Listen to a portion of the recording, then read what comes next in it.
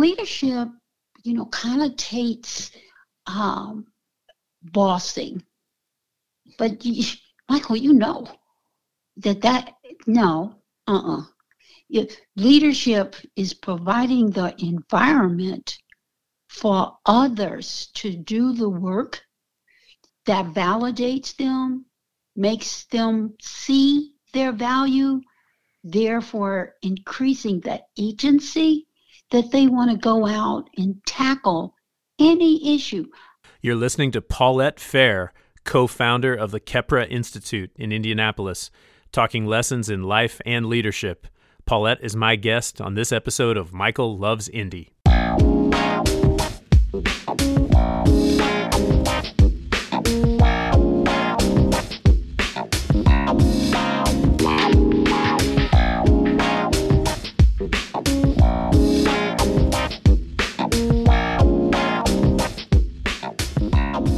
Hi friends, welcome back to Michael Loves Indy. I'm excited to share this recent conversation with Paulette Fair, co-founder of the Kepra Institute, an organization that serves to empower youth and build community wealth in Indianapolis. This conversation, you could think of it kind of as a companion conversation to episode 12 with Imhotep Adisa, another co-founder of the Kepra Institute. Again, Kepra has got an increasing visibility and influence here in Indianapolis. They certainly have influenced the work of my employer, the Indy Chamber. And I just wanted to take some time with Paulette to go back into her life story because she is someone, again, similar to Imhotep Adisa, who in a relatively short amount of time has really influenced my evolving way that I view the world. She's somebody who has lived a really interesting life. She grew up in the 1940s and 1950s in a much more segregated America. She lived in Detroit and then moved to Indianapolis, and she covers that in this conversation. But what's fascinating to me, among many things about her life, is she's someone that in this chapter in her life, she could easily be retired on a Florida beach or something like that, but she has chosen to spend her time and her life mentoring young leaders and organizing the community to tackle some of our toughest challenges in Indianapolis. And she's also someone who's helped me really broaden my perspective on racial divisions in America and in our own Indianapolis community. And she also, and you kind of hear it in the conversation, she does not hold back her views on the problems with our political structure and our economic systems. But I wanted to get really into Paulette's life story because it is really fascinating and it does kind of fill in the gaps for me and helps me understand why she's so committed at this point in her life to empowering young leaders. And so I hope you enjoy this conversation with Paulette Fair.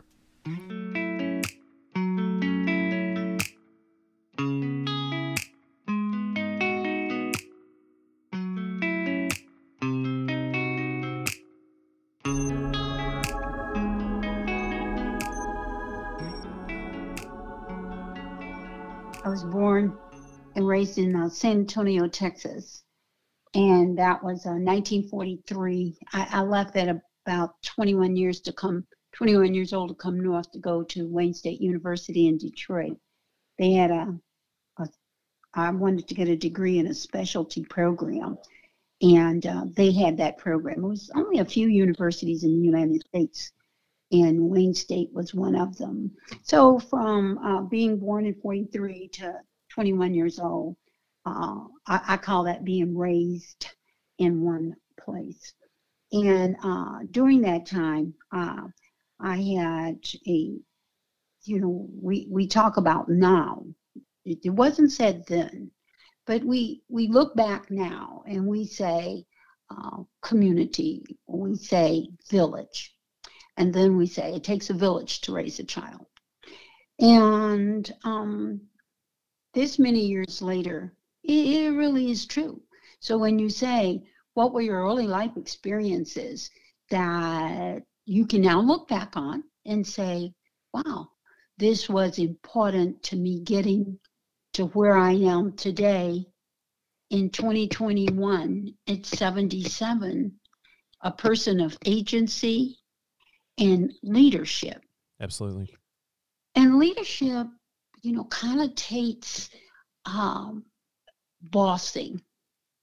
But Michael, you know no, leadership is providing the environment for others to do the work that validates them, makes them see their value, therefore increasing the agency that they want to go out and tackle any issue.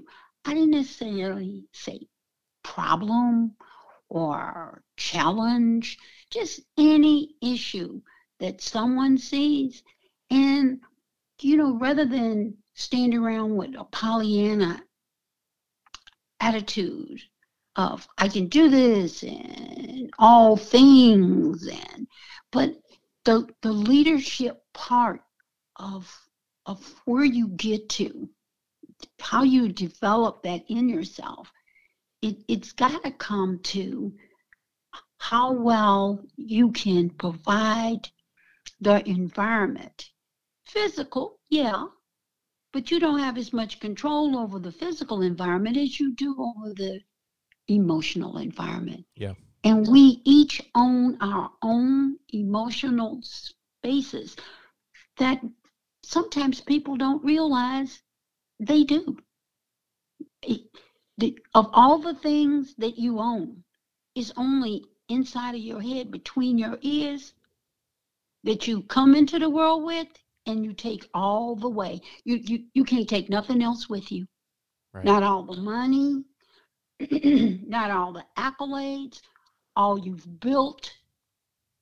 Only, oh, shucks. Excuse me, my alarm is going off to tell me, be prepared for your call. No problem.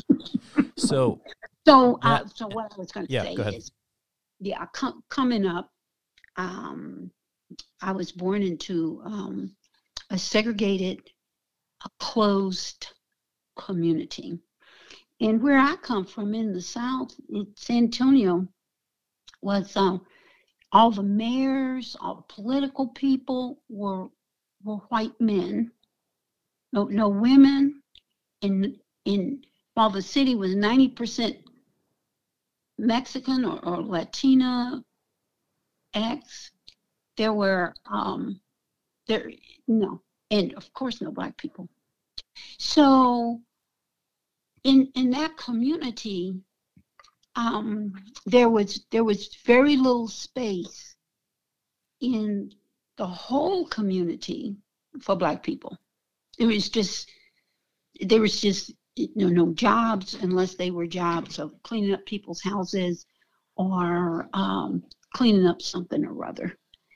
And so it forced the well-being of the children, for the well-being of the children, that you had to make a space for them to grow up and be whole, have their own humanity, be the leaders in the community that will perpetuate the community. So that was always part of all the things that were done. And so here we are closed. We need a pharmacy. You can't go downtown to that pharmacy. So a young man went off to pharmacy school somewhere, came back, and it was McCarthy's, I think it was, pharmacy. We had a black pharmacist who opened up a pharmacy. And you couldn't go to the movies unless you went up the alley and through the back door and go up the steps, which is the most fun place to be anyway, up in the balcony. But you couldn't go through the front door. So we had a small movie house in our community. So when you say, what are some of the experiences that have led you here? It was not the fact that it was forced, but it was the fact that it was a community of people who gathered around to provide all that they couldn't have from the general community. They provided for themselves. Now, people say, well, gee, then segregation was good. And I say, it wasn't that segregation was good. It's just that now people have to decide to come together. Yeah. Not because it's mandatory and they can't go anyplace else. They need to do it for the sake of the other people who live in the community. And so I had a very strong sense of community when I was growing up, not the larger community, but the community around me. And because the community around me was had the agency to provide what we needed, then we were in the larger community as people who provided for ourselves. Therefore, there was this pride in community. There was this, we can do this. This is what we need. Well, it doesn't make any sense. How are we going to get this done? Well, we're going to do, we don't have to do a big thing. We don't have to have a 2-story movie house. We'll have a 1-story movie house. Yeah. We don't have to have a pharmacy with 5 pharmacy. Let's have one with 1. And if we can get to 5, great. But let's put our resources together to make this one. And, you know, probably the man got a bank loan. Probably it was some kind, you know, but the fact that children grow up seeing the agency in, this is what our community needs. And they know that through the ways of communications, the institutions. Of course, the Black church was one that generally survived being looked upon by some people in our community, white people especially, who felt real threatened if Black people ever did anything that made them look like they were getting ahead. Churches usually didn't get damaged. And so our church institutions were the places that we could go and feel safe and build them big, and the institutions were then moneyed and resourced enough to help the other people who fell upon hard times, as people can do. And is that, a few minutes ago when you were talking about your view of leadership, which has impacted a lot of people, myself included, and this view of leadership as creating a space, creating an emotional, sometimes spiritual space for people, and that's a view that I consider very, might say, progressive or very, 2021. And is that an awareness that came to you when you were younger, growing up in this environment, or is that and was modeled by people in your life, or is that an awareness that came to you at a later point? Well, I think that it's like a consciousness that one has. It was developed from a seed. It was a seed that was a seed that was planted by my environment. And as I got to be older, it started to flower and grow because I was in places where it didn't happen. And I'm saying, gosh, what's not going on here that could happen? Something's just not okay here. And then you start to realize it with any consciousness you have. And so communications with others is so important, because when you go places and people don't have that consciousness, where are they going to get it without this seed that's going to be, that can come to them? We talk now about the polarization of our society here in the United States, especially. It's what I'm talking about, focusing here. When you can't talk to people who feel like, let's say the vaccine. I'm not talking about race. I'm not talking about hierarchy. I'm talking about let's focus on the vaccine. People are adamant about not taking that vaccine. I mean, they are just adamant. It's issues of trust, of course, from things that they've heard. I heard that I think it's like 47% of Republicans say they are not going to take the vaccine. So it was their perception. And so unless they are talking to someone who says, I had it, I feel safer now, what could happen if you don't take it is worse than anything that you've ever heard of anybody having that does take it, just having those kinds of conversations. And the big one to talk about, you're talking about leadership. How about wearing a mask? Right. And the reason that ties together it's about communications in your environment. And we can all look back and see that it didn't have to go that way. That people are saying that this is not about protecting other people. I feel safe, so I'm good. So whether y'all are good or not, I'm good. And so back to leadership, and you say, where did you start to institute those thoughts and ideas as you were going through the world? Yes.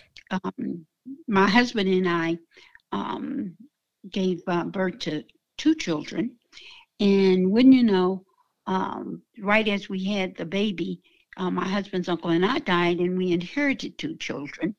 He was their godfather, and so they were 10 and 11. And then my sister brought her 6-year-old to my mom's there in San Antonio and says, Mom, you were right. Everybody's graduated from college. She was about 30. Everybody's graduated from college but me. Here's Kenneth, my 6-year-old. I'm going to go and live on campus so I won't be distracted and I'll finish. And so my mother said, send him to Paulette. She already has 4. She won't even notice. And so, of course, my husband says, well, sure. He was the same age as my little girl at the time. And so raising 5 kids, having been raised in a community, a closed community, a community of people. So I had a lot of people around me. I could see that community was so important. You know, we could not have survived as Black people in San Antonio. Everybody talking about, I'm going to get mine and I'm going to move out to the suburbs. It couldn't happen. Yeah. And so you can see how those seeds are planted, and you can see how with communications to people who say, no, I'm not taking that vaccine, or no, I'm not wearing that mask. It's about talking to people who sound like they're talking out the side of their neck. Yes. Or something. Yes. You know, wow. The old seek first to understand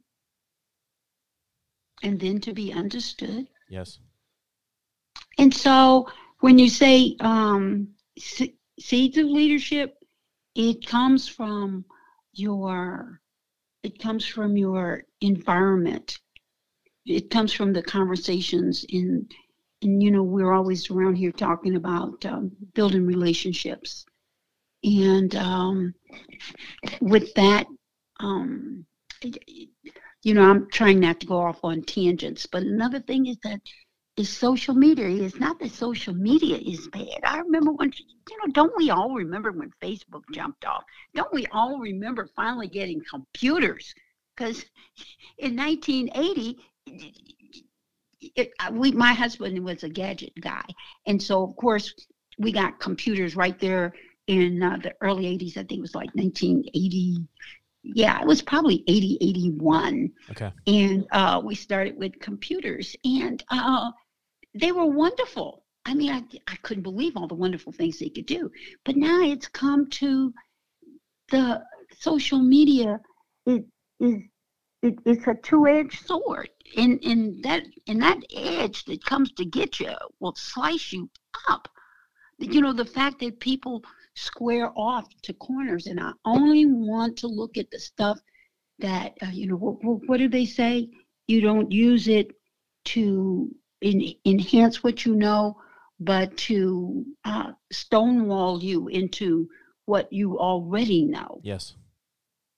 And so that conversation that should happen between people who live in the same space doesn't get to happen unless it is very intentional. Absolutely. You have to say, hey, let's have a conversation. Let's talk about what's going on with you. And you mentioned, I'm kind of charting this out in my mind, and you mentioned leaving San Antonio to attend Wright State. It was called Wayne. Wayne State. Oh, Wayne State. Yeah, sorry, Wayne State. Yeah. And then in Detroit. Sorry. And was that a difficult decision? It's a long way away from San Antonio, and it sounds like you had this very close-knit community experience growing up. And no, it wasn't. Okay. You were ready. You felt ready for something new. Well, it was just that in San Antonio, it was a small pond. Everybody was close-knit. Isn't that wonderful? You had support and conversation, but everybody there still knew. In 1961, when I graduated from senior high school, integration had come, and I was able to go to the city's, it was San Antonio Junior College. Integration had come, and I was able to go. But the difficulty in making progress with where you thought that you could get to in life, not only career-wise, but opportunities to improve the world around you, because that's where you live.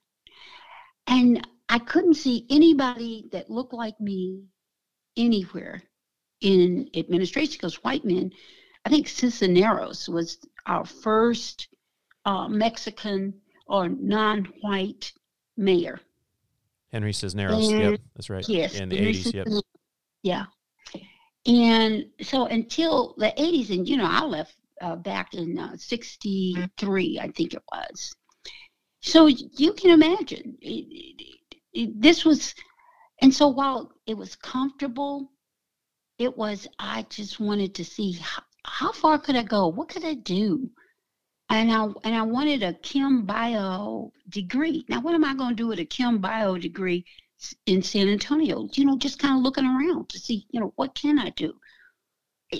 That agency and that idea of leadership, because see, if you bossing, you got to stay where you are and boss people around. I mean, that's very tight and very definitive. Yes. But if you run in the project and can't let nobody else run the project or delegate any or very little parts of the project, or you mostly are not delegating, you are telling people what to do, and that means you can't grow. And if you can't delegate, if you can't lead, then you're always doing the project. Yeah. And so I could see the minister's wife, my father, opportunities in the general culture were limited for leadership.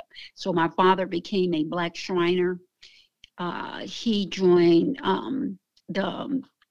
the Masons. He was, they called it the Blue House, but he was a Mason, 33rd degree. He was, on the deacon board at the church. So you see what I'm saying? My Yes. mother belonged to women's organizations. Now, what am I going to do in San Antonio? You just have this itch. You come up with this agency of together we can get this done. And I wanted this degree. And so Wayne State, as I said, was one of only of about 5 universities that you could get this chem bio degree and you could graduate on Friday and have a job on Monday as a lab worker, as a medical technician or a lab worker in some kind of research lab somewhere. And you could do it in the 4 years that the degree was. Yes. Everywhere in San Antonio, if you got in, you had to spend 4 years in chemistry and biology and then get out and find a hospital that would allow you an opportunity to internship. Yes. Now, how much do you think a Black young person thought that they were going to get a hospital to give them an internship in the laboratory? No. Wasn't going to happen in 1961 or 4 years from that after you came out of a 4-year degree in 65. It wasn't going to happen. You couldn't see that. But at Wayne State University, they gave you the internship your senior year, and when you graduated, you could take the national exam and you were ready to go to work in a laboratory while you went and found where you really wanted to work as a researcher or whatever. So, I mean, I was geeked. I was ready to go. And I found Wayne State University. However, I was going to get there.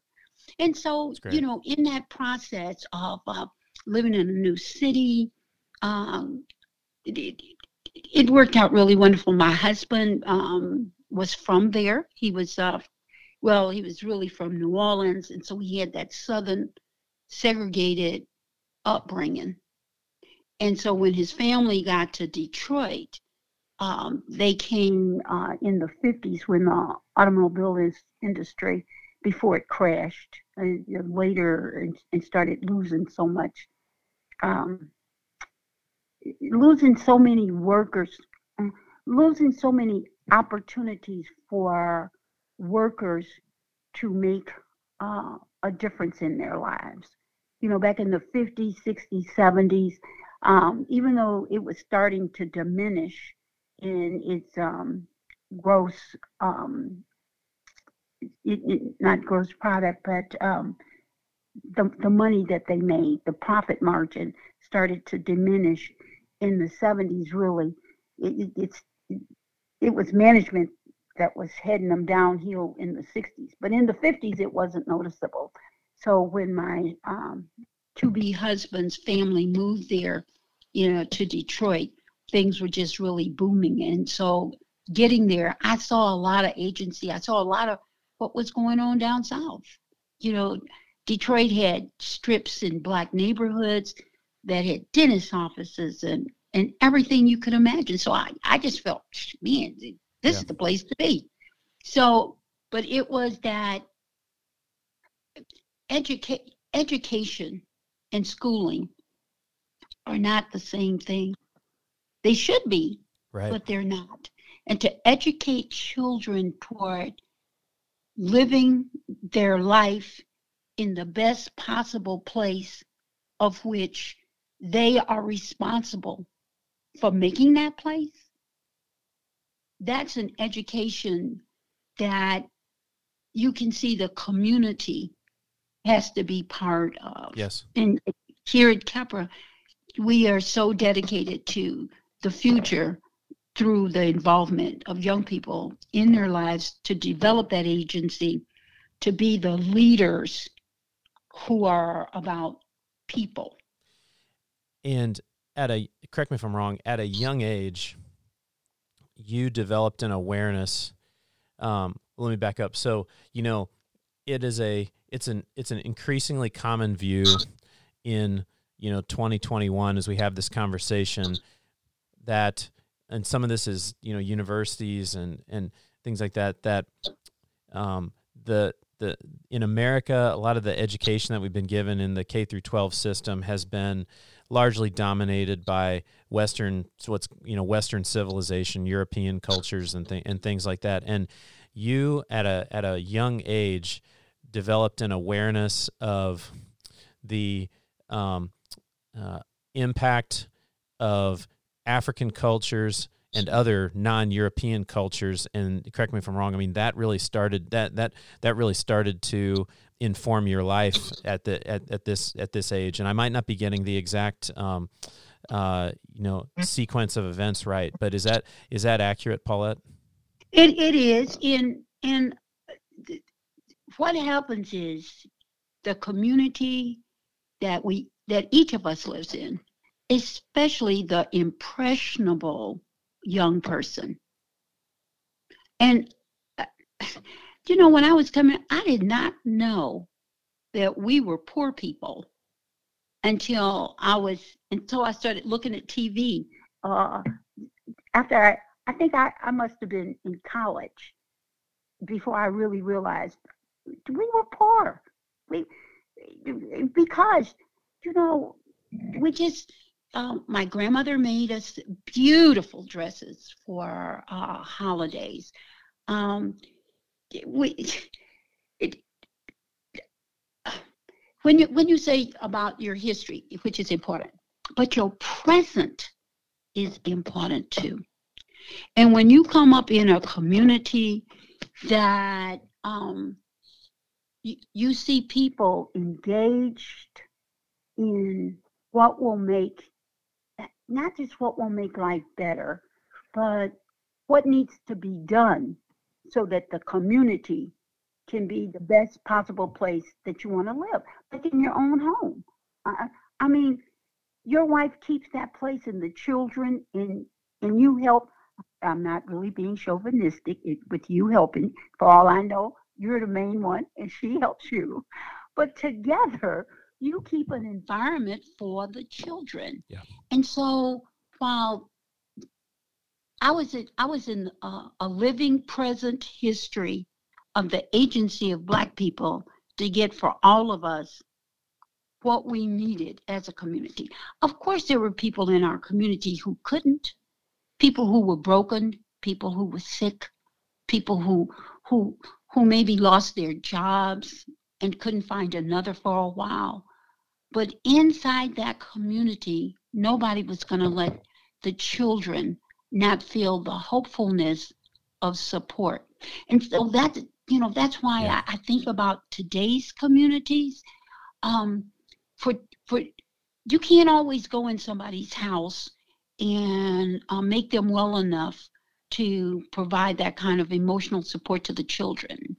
But the community, and we have our schools, a place that children are set up for our children to be for almost 8 hours every day. And we constantly say, we don't have the money to make the schools a place to raise the next generation. We don't have the resources. We don't have the people who can teach them and emotionally support them. But all those systems are in place. Gathering up money is in place. Teaching those teachers are in place. But what are the teachers teaching them? What about raising them for the future? But then, these systems are so big. But like any system, it's about each of us looking at how do we push. I'm thinking about the system that allows people to come out of teaching careers. They allow them to come out of learning how to teach children unprepared to teach children who come to school not understanding about how to place in their mind their parents are getting divorced, not understanding about how do I study when I haven't eaten since the last time I was here. Yeah. It's like they don't even, it's like these are 25 grown people who need to mind their own business and take responsibility for their education. That's and so, leadership connotates so many things. And if the leaders in the schools, the principal or the CEO, if it's a charter school, if they are managing their buildings, I believe that I'm a taxpayer. I believe that it's my money that it's given for the children. I think that's my money. And the people in our legislative branch, I think that they should answer to me.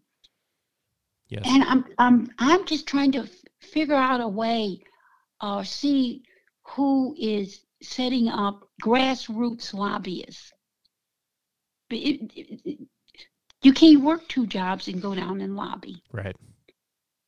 But grassroots lobbyists that 5 or 6 of us in an organized way can share through support of some kind to go down and make those people put it out in the street.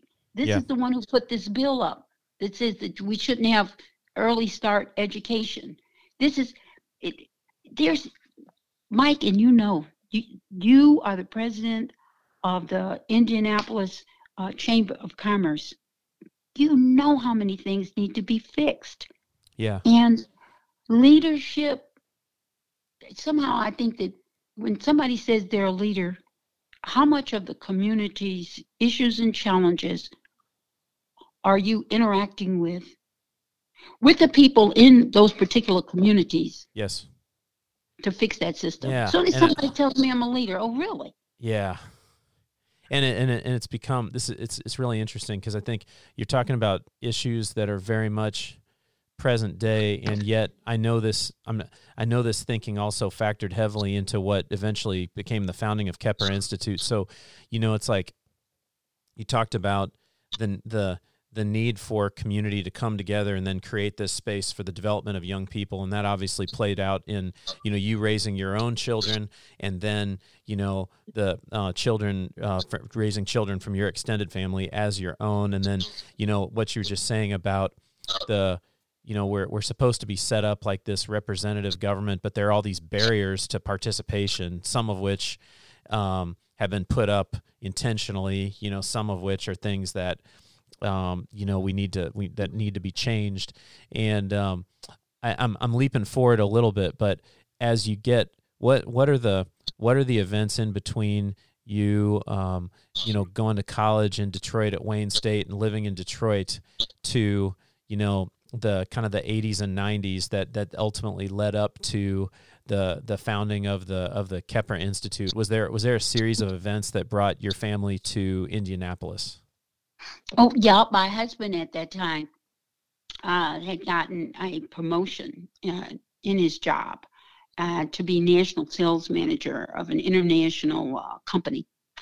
And so we moved here to Indianapolis. Buddy, I did not. In 1979, when we moved away from Detroit, I wouldn't have cared where we were going. I just was an unhappy camper. When the movers, when Mayflower Movers, there was a big company here, the Mayflower Company.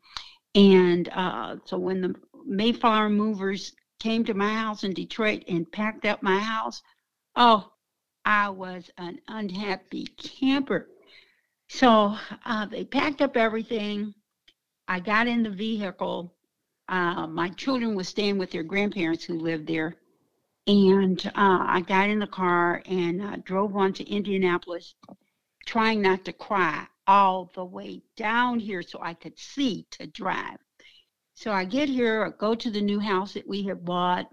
And, I could not believe that I had left a support system of 17 years and had come here. So I had to make a pact with myself that you cannot let the children come here and have a negative attitude. You're going to have to do better than this kid. And so there in San Antonio, we did a lot of African history. It's you see, history points you to not just overcoming, but thriving, critical thinking. History lets you know that, that Obama thing, yes, we can. It was the old, yes, we can. We can do this. Yeah. Coming up, there was, pictures of Marcus Garvey all over the walls. There were pictures of African leaders, huge groups of ethnic people. In 1957, when Nkrumah threw off the shackles of colonialism, and they didn't even fire a shot. It wasn't like it was a civil war. He negotiated his way out of that, and then and so just stories like that, just give you all this power and says, hey, listen, and then when I considered that my father and my mother, they were somebody. They found a way to be leaders in their community, and to be a part of the positive. So by the time I got here, I said, well, Paulette, this is where we are. What is it about this place to like? Yeah. I'm still here. My Right. wonderful husband has passed back in 1992. My fabulous sister who came to live with me after that has passed in 2002. My children, not a one of them want to come back to Indianapolis. One lives in New York. You can see why. He lives there right there in Manhattan. The other one lives in D.C. One lives in Tampa. He says, it just gets too cold, Aunt Paulette. I keep telling him, I said, now, I'm 77. Who's going to inherit this house? And they all look at each other and say, well, we'll find somebody to live in it. We're not coming back. I'm still here. Yeah. And so all that didn't want to come. And I was an unhappy camper. I am now a Hoosier. And so when people say, I said, oh, really, where are you from? And they tell you they're from here. I said, oh, you're a Hoosier. They say, oh, no, I'm not a Hoosier. I love being a Hoosier. In fact, my feelings were hurt when the Hoosier Dome downtown, when they decided to take the tarp off and make this new place, and they called it the Lucas Dome. Oh, no. First, they changed the Hoosier Dome to RCA, yeah. Yes. I said, now, see, when the Colts played anywhere, or any group played the Colts at the Hoosier Dome, everybody knew where it was. The RCA Dome, where's that? That could be anywhere. Oh, I said, that's a darn shame. Who let that happen? Yeah. So what? I'm a Hoosier right now, buddy. What is it? See, this is one thing that's always fascinated me about you and Imhotep. So you could be, and maybe should be, taking it easy at this point in your life. You know what I mean? Just, you could, like a lot of people, in your generation, make it your livelihood just to travel, travel to just, to see your kids and everything like that. And yet you are in the middle of it. You're mentoring these young people. You get engaged in, community activism. Where does that, and not just now, over the last, 20 plus years, where does that spark come from? Looking around to give what I got. Looking around to give what I got. Because, a lot of people poured into me when I was young. I didn't even realize it, because that's the way communities are gathered around to help young people be all that they could be. And when I moved to Detroit, the people who were there, who supported a young woman trying to come through college to get this degree, I had no relatives up there. So you can imagine, at 77, I see these young people, especially, I am so pleased, Mike, I am so pleased that we have these 3 houses that we can house the young people who live with us. And we can all be in this COVID bubble. All I think about is if they were in individual apartments, trying to make a living, trying to have communion, or I should say community, by themselves.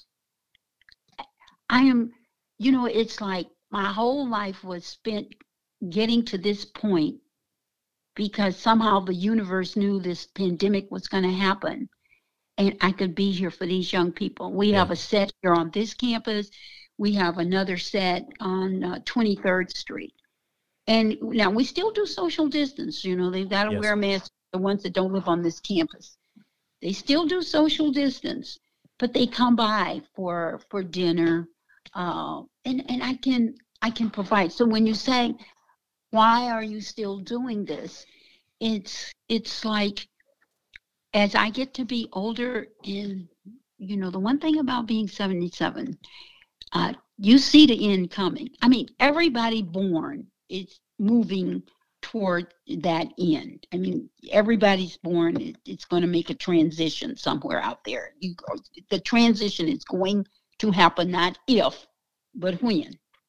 But as I can see that horizon piece, every day I know that there'll be some young person such as myself when I was in my 20s that'll get out there, work with others to meet the challenges I want to call them issues, because everything's not a challenge. It might be an issue, It might need to be addressed. But maybe we can take care of it before it gets to be a challenge and a crisis, because we can see it coming, because we're all working together. But that's it. It's like preparing. It's like preparing for Christmas. It's like preparing for anything, because you've got to be able to know in those last days of your life that you are leaving a better place. Yeah. And trust me, oh no, I still travel. My kids, what a word for a 55-year-old. Yeah. 2 50-year-olds and a 62-year-old. That's the young woman that came to live with me at 11. She's 62 now.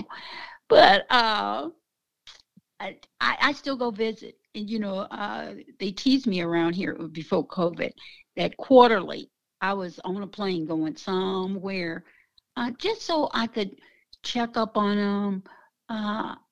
Yes, there was Skype. And then there was FaceTime.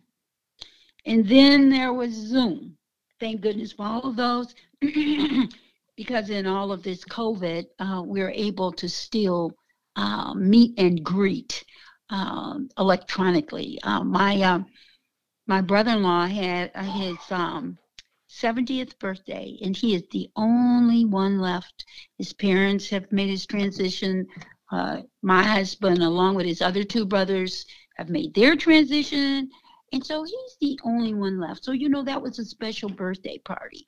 And so his wife did this Zoom birthday party. It was so fun. And even hired this young man to come and do a wonderful presentation for us. It was like having entertainment. So while all those things are good, as soon as COVID is over, I have to go and see him and give him a hug. And when one thinks about what you have, you carry inside of you. It's not on the outside. It's on the inside.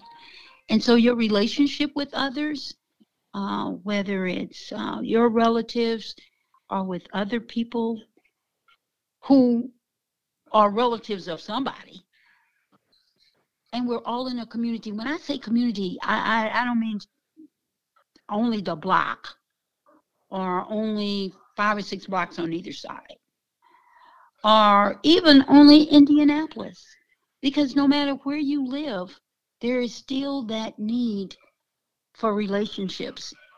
Have you experienced having them, knowing how to have them, understanding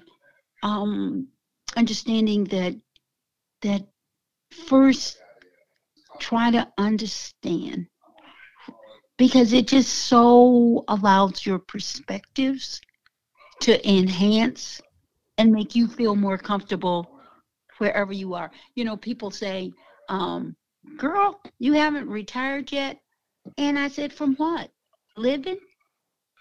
From influencing in, we call it, will you influence or will you execute?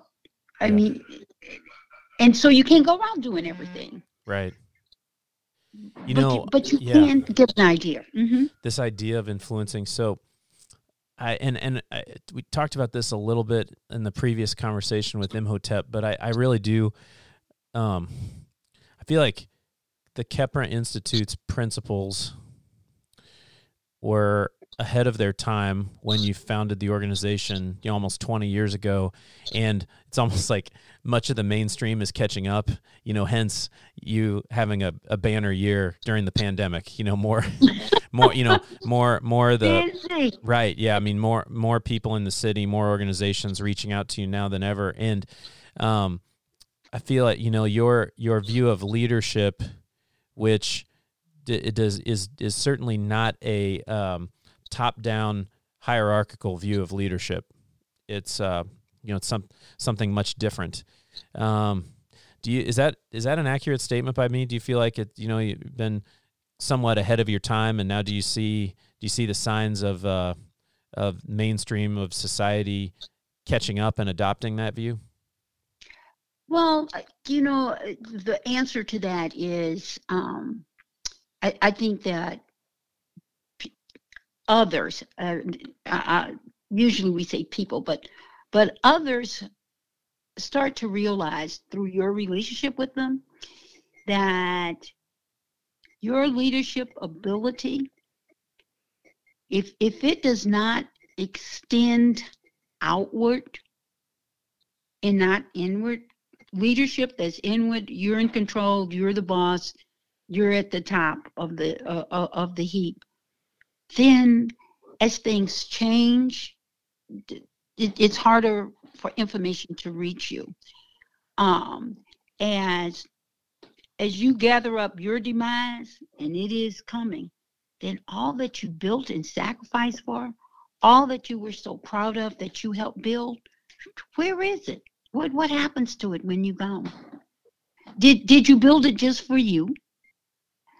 And so when you say, are others coming around, I think that the pandemic and broken systems, the cracks in the system that happened, just allow people to, the President Biden's got this statement he makes, build back better. And that's a great idea. But it's so easy to fall back into what you know, what you're used to. Let's just go back to the way it was, and then we'll make tweaks on the system. And so, courage, and you say, do you see that people are thinking about leadership as being about others and others' development? I think that I see a desperation in, while something is going to happen, and to see what can be, because now we're not stuck in what was. We don't have to make a tweak here and make a tweak there. We have to build stuff back. Yeah. So I'm thinking that that's why people are looking around and saying, we can see all the places that the other system didn't work. And so I think that, and it's coming from so many places. Gets, with his site being challenged and me doing his emails for him, boy, he gets emails from, webinars all over the place about leadership that's about other people and other people's development, so that the whole project, including your leadership, can be elevated to make the difference in the lives of people around you, thus your life too. Yeah. One thing I might ask you to expand a little bit on an idea. So one thing that you and Imhotep have been sometimes quick to correct in me, I'm going to say, is people will say, definitely during the pandemic in 2021, they'll be quick to say, well, this political toxicity that we have, and the racial issues, words like that, and you and Imhotep are often quick to point out, no, these issues have been with us for a long, long time. It's just part of the veneer gets pulled off. Mm-hmm. When you get police shootings of innocent people and things like that, mm-hmm. and you always respectfully, you correct me, but always respectfully, and something that I'm going to walk away from this conversation and really think about for a long time is, when you were talking about growing up in San Antonio, this notion of, well, I'm going to get mine and I'm going to get out of the community. The ability that we have in today's society to just disconnect from the conversation, and how that can be a powerful urge, and yet it seems like one of the things you're building with Khepra, and you've been building, is this this thing that is pulling people together, bringing people together, sometimes against the grain, you know. Mm-hmm. Is that an accurate assessment? Mm-hmm. Because you know, my husband used to tell the children, and they would say something about the teacher this or the teacher that, and my husband said, "Look, that guy gets in his pants one leg at a time, just like you. So you need to talk to them. And if you don't feel like you can, say, well, can you help me with this? Or how can I make this better? Then have me go and talk to them." And so the idea, just the idea that someone, I see people going under the label of white supremacists. The young man that shot up the church. Where did you remember I was talking to you about the social media? Yes. How you can go on social media and not to inform, but to put yourself in a quagmire and only see, read, and share what will stoke your own fears, what will make you a jihadist. Can you imagine? No. Jihadist on a young white boy's label, a jihadist, a domestic terrorist, because of the influences that have come to them. Racism is about the fear of not being on the bottom. But the bottom got started back in slavery, back when people came over and that free labor had to be established, especially in the South. And then it had to be reinforced with codes and laws and ways of being. And when you say the police killing people around here, I came from the South when lynching was real. Lynching was real, and I know people who came from the South that had missing relatives, especially young men. Women too, but especially young men. So the fact that police brutality is back to being bad. It might not have been so bad in the 70s, in the 80s, but it was bad in the South in the 20s and the 30s and the 40s. It was bad. And in 1890 and 1900, oh man. So the political divide, when you look at the trajectory, and then we came to the 40s and the 50s with it's not just the national head, but it was the people who started to work in the factories, work in the industries that were associated with the factories. People had jobs, and so they weren't so afraid of falling through this hole in the hierarchy to the bottom. But then if the bottom could be dispersed, if the caste system that we all live in, that put Black people at the bottom, everybody else on top. Now, people of color from Mexico and Asians and Hawaiians and everybody else are down there in that caste system also. If you're not white and male, there's somebody under you. But if indeed we could just think about not having a caste system, then you don't have to worry about falling into the bottom. You know, everything we can do to make the community not fearful of just, I want to say demise. I mean, like health care, that you don't have to go on Medicaid to get. Not Medicare, but Medicaid. You have to be destitute. Some kind of, people say $15 an hour is too much for small businesses to pay. They're right.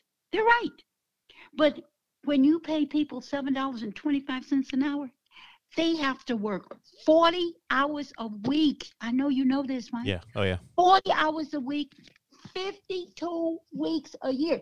Right. Don't even take 2 weeks off. Not that you're going to get paid, but don't even take 2 weeks off. And you still make $15,000 a year. Right. And you can really find rent for less than $900 maybe. That's right. So the $15 an hour isn't about the small business can't afford it. That's why we all pay taxes. Yeah. The big corporations got 21%. Their rates are only 21%. Why small businesses got to pay higher taxes? So that they can pay $15 an hour. So that the people can have money to spend to keep the... You see, it's not like this is hard to understand. The only thing that stands in the way are the people who say, I like it the way it is.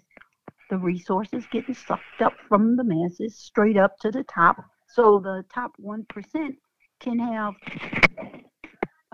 90% of all of what's available to everyone. So I'm just, when you speak to this horrible political divide, I mean, I can't remember what the acronym means, but it's called ALICE. You know what I'm saying? The United Way put out this big report.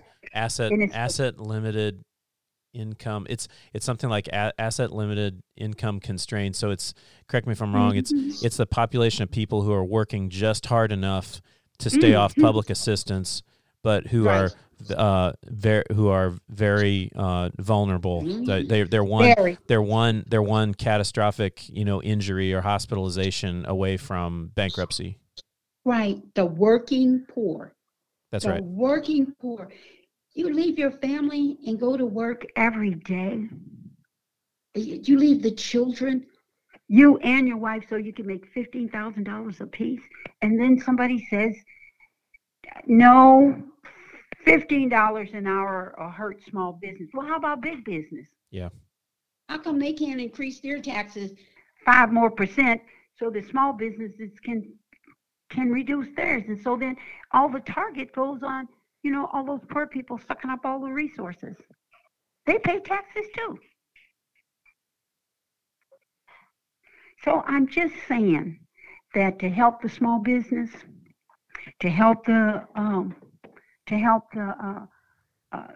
workers who are the working poor making $7.25 an hour, that would mean those people who are having all this political angst and this big political divide would have something else to do besides being unemployed at home.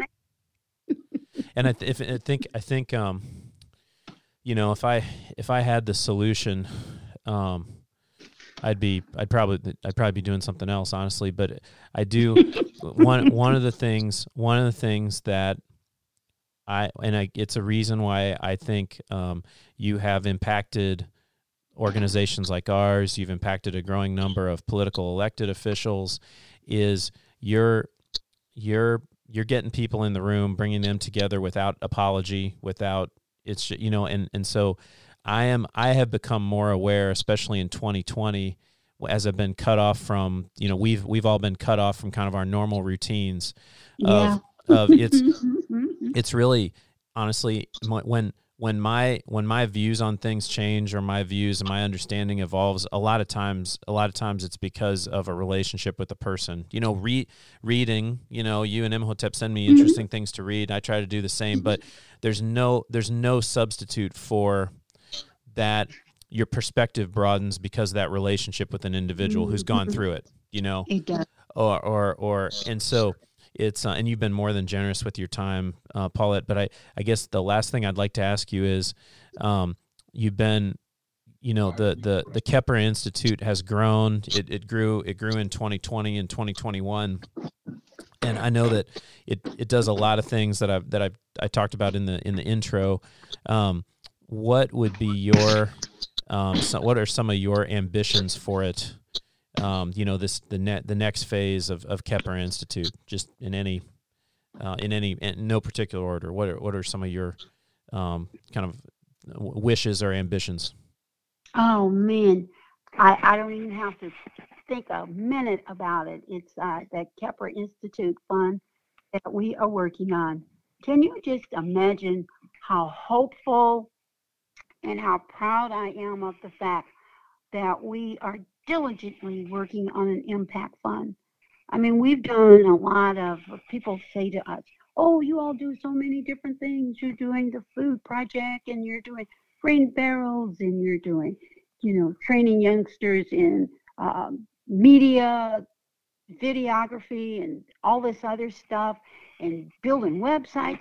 And I have to tell them that it's about the young people who come to us and say, hey, listen, I'd really like to involve myself in learning some new skills, management skills, these particular skills that will help me in the future, help community in the future. Now, here we've got that. We've got young people who want to do businesses, old people also. So we started that Alchemy.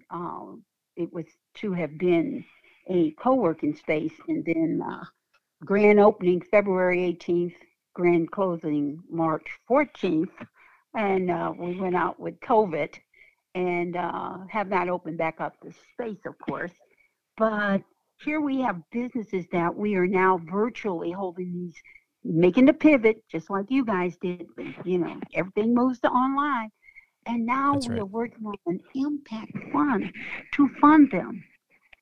Not only have the co-working space with the back-end services, legal and mentoring and marketing space, but to help fund them, to have grant funding and investment funding and low interest rate loan funding.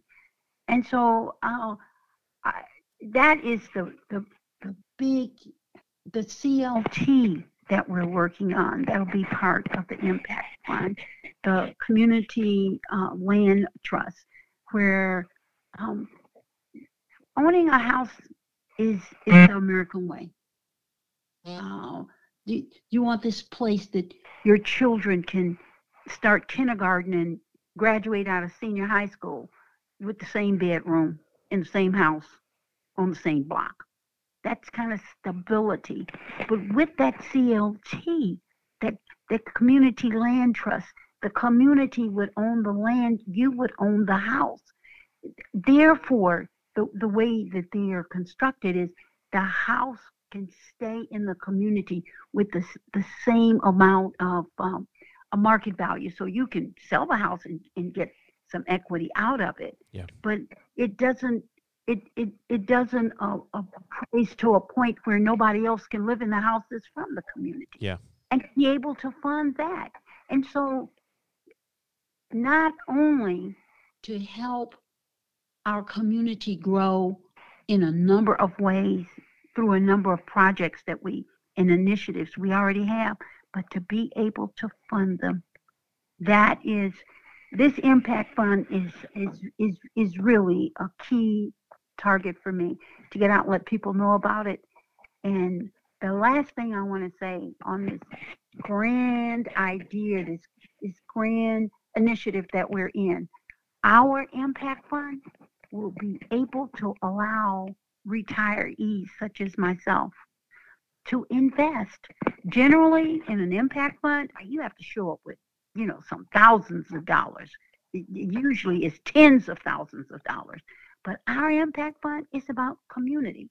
So anybody in the community can say, hey, listen, I want to invest my $50. You only get 3% if you put it in a savings account anyway. Oh, so absolutely. Just the fact that the community, they're trying to make a way that the community can invest, maybe $50, yep, maybe $25, and then you can walk down the street and say, hey, listen, I own a piece of this ice cream shop you got here through my investment, and how you doing? And give me 2 ice cream cones. And so it's truly community wealth building. Yeah. And that is the the umbrella through which we work on all of our initiatives. We work with the young people, the impact fund, community, wealth building. If it's not about building the wealth in the community, then we leave that for somebody else to do. It is. I mean, I've said before, just the model of the organization is, it's very much, I know, about youth development and community, but it's very much a getting things done organization, getting things done culture. And you've mentioned your Alchemy, your entrepreneurship center and accelerator, the community land trusts, and I'm put in the show notes where people can go and find out about Kepra at kepra.org and support it. I just, Paulette, I just appreciate the time, and I've taken up more of it than I intended to, but it's so great just to hear. And I picked up new things just about your biography and your life that really help.